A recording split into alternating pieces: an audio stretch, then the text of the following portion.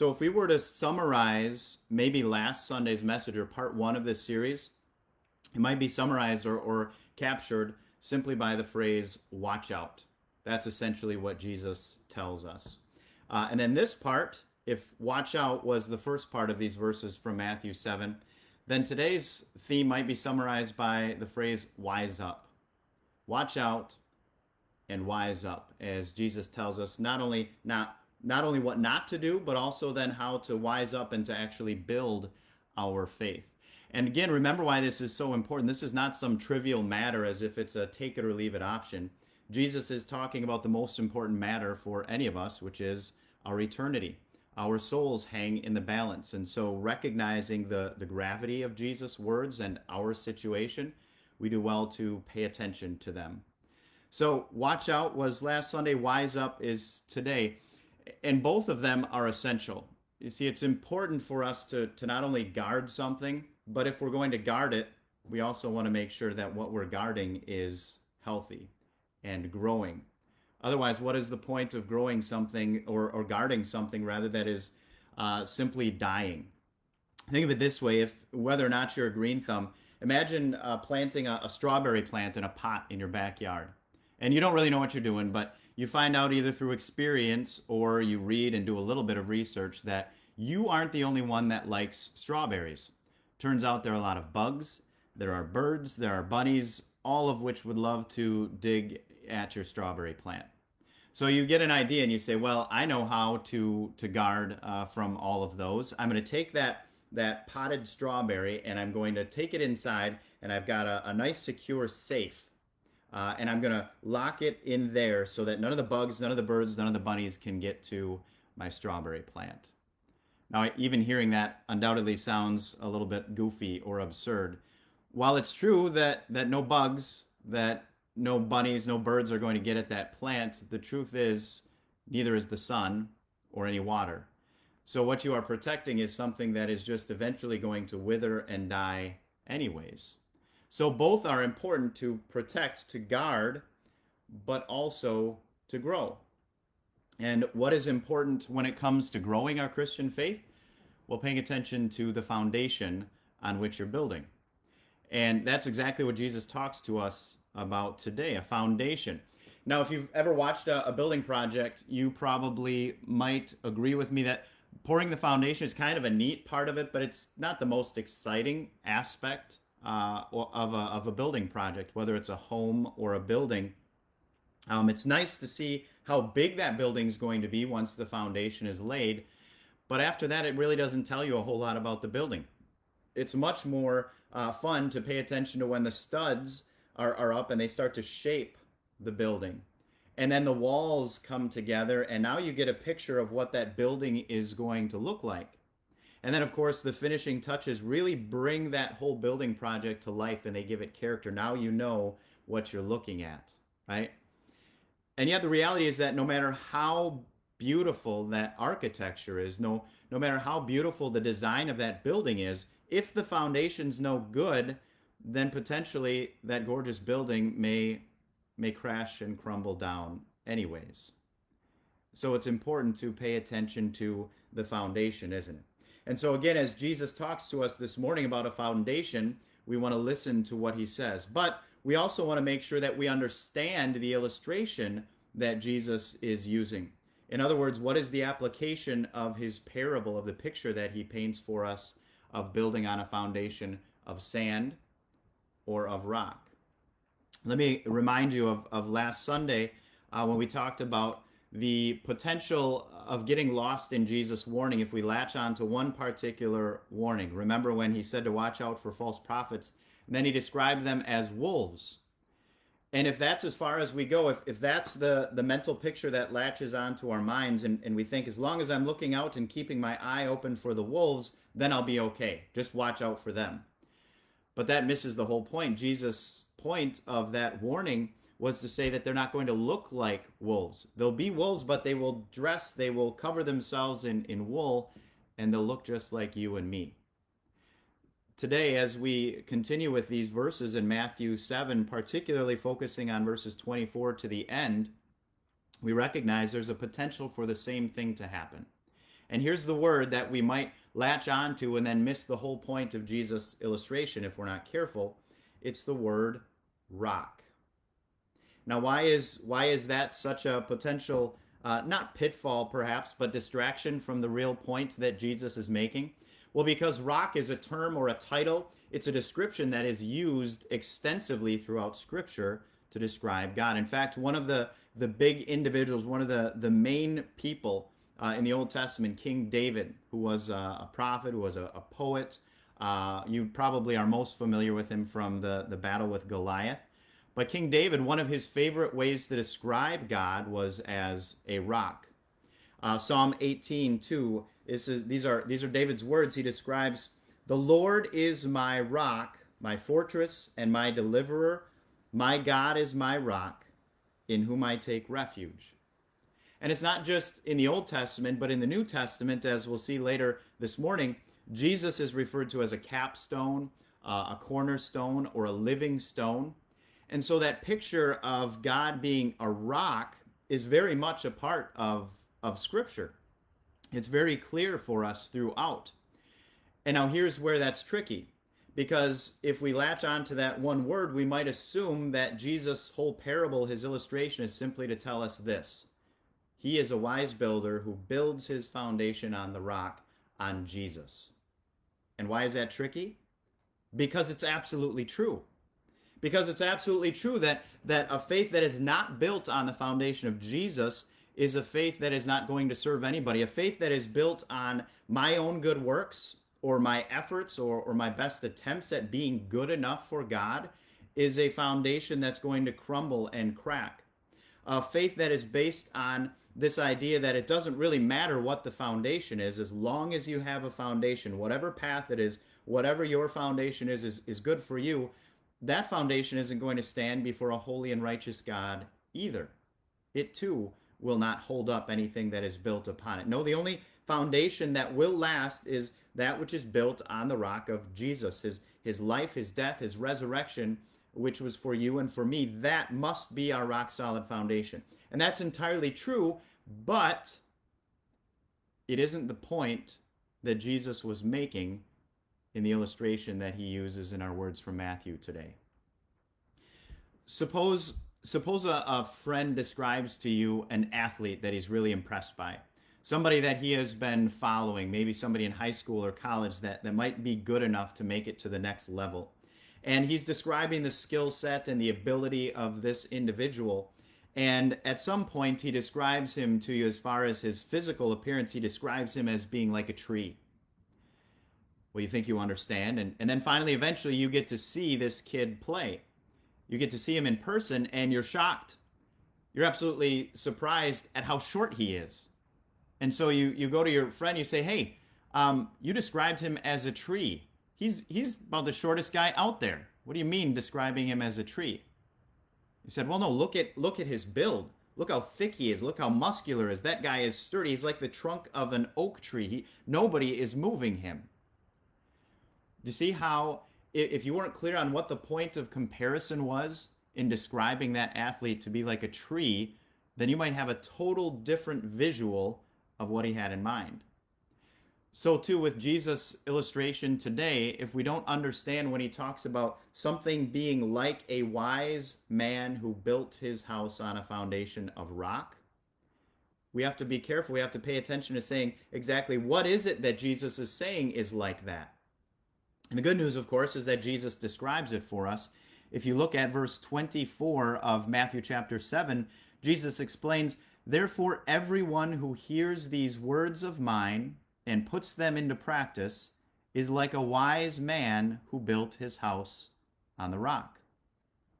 See, Jesus clarifies who it is that is like a wise man who built his house on the rock.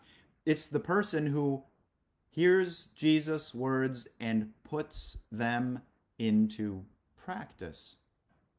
And Jesus emphasizes or clarifies that even more when he flips it around and describes what it's like when somebody builds foolishly, not on a foundation of rock. In verse 26, he says, "But everyone who hears these words of mine and does not put them into practice is like a foolish man who built his house on sand."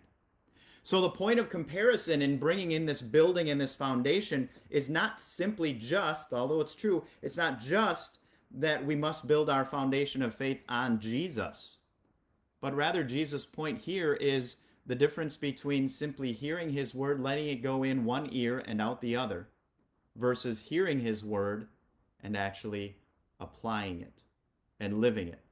And that makes perfect sense when we again keep in mind that these are the words that Jesus is really closing out his Sermon on the Mount with. So if you actually have some time this week, go back through Matthew chapter 5 and 6 and the rest of chapter 7, and you see Jesus teaching. He's covering all kinds of different areas of how we are to live.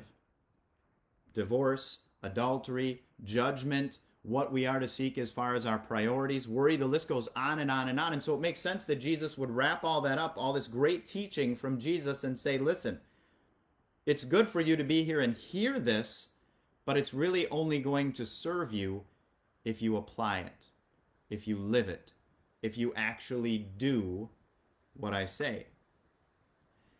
And in light of that, as we put that understanding on Jesus' point of comparison, we are left with a pretty clear conclusion. That our whole life up to this point, if you look behind you and look beneath you, is really an entire track record of one building project after another of buildings built on a foundation of sand.